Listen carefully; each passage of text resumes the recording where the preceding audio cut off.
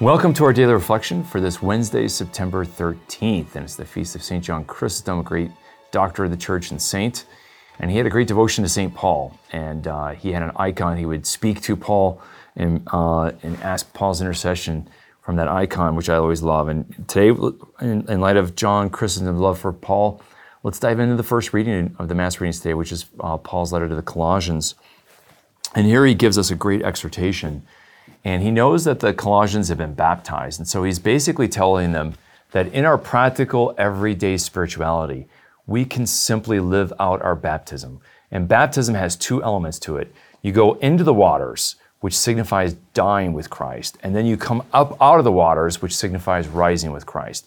And so there is this rhythm to the baptismal ceremony and to the baptismal rite of plunging into the waters, especially in the early church where you had full immersion baptism.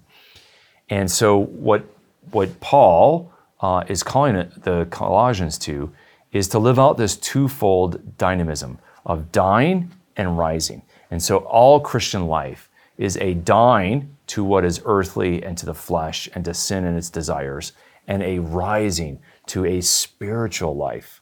And so that's the dynamic that always is energizing the Christian life. Think of it as a negative and positive pole of your battery. If you take off the negative, well, the battery doesn't work. There's no charge. The dynamism of a battery is having the negative pole and the positive pole working together, right? And so that's what Paul is saying.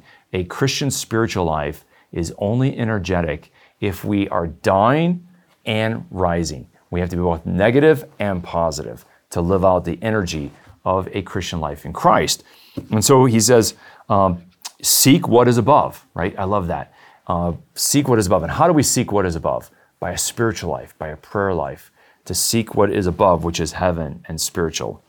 And conversely, what is below? What's earthly, what's material, right? And in our everyday lives, we can get earthly focused.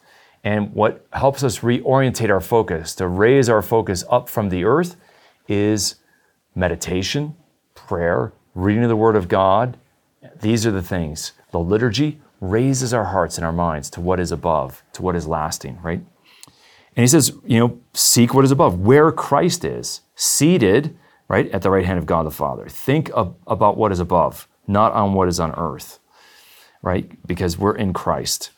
And then he goes on and says, put to death, therefore, what is earthly in you, immorality, impurity, passion, evil desires, greed, right? Which is idolatry, by the way, as he says, and that's something worth reflecting on, that greed is the new idolatry. We don't go worship other gods, but we love money and material possessions, and that is the temptation. That's the idolatry of our age.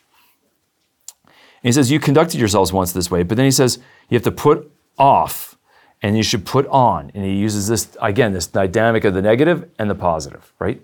And he's using a clothing metaphor because in baptism in the ancient world, you would strip off your clothes, go into the baptismal font, and when you came out, you were clothed with a white robe. So Paul is alluding to their baptismal experience to remind them how they are to live their Christian life. Christian life means constantly a stripping off of the old Adam and of the flesh and the ways of the earth and the ways of our passions and base desires, and putting on the new man. Putting on new desires, the desire to please the Father, the desire to love others in Christ, and to seek spiritual things and spiritual goods. And so he says, put off the old self with its old practices and put on not the new self. And the word for self there is actually the new man.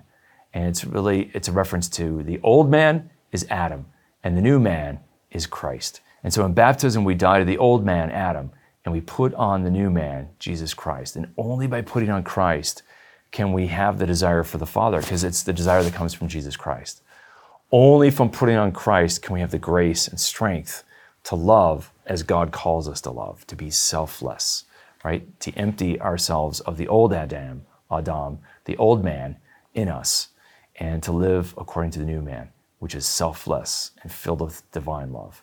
So today let's reflect on the old man and the new man, and putting off the old and putting on the new, seeking what is above, not what is below. And where your treasure is, Jesus says, there is your heart also. So where do our thoughts go? To retirement, to savings, to a new car, a new house, a new job promotion?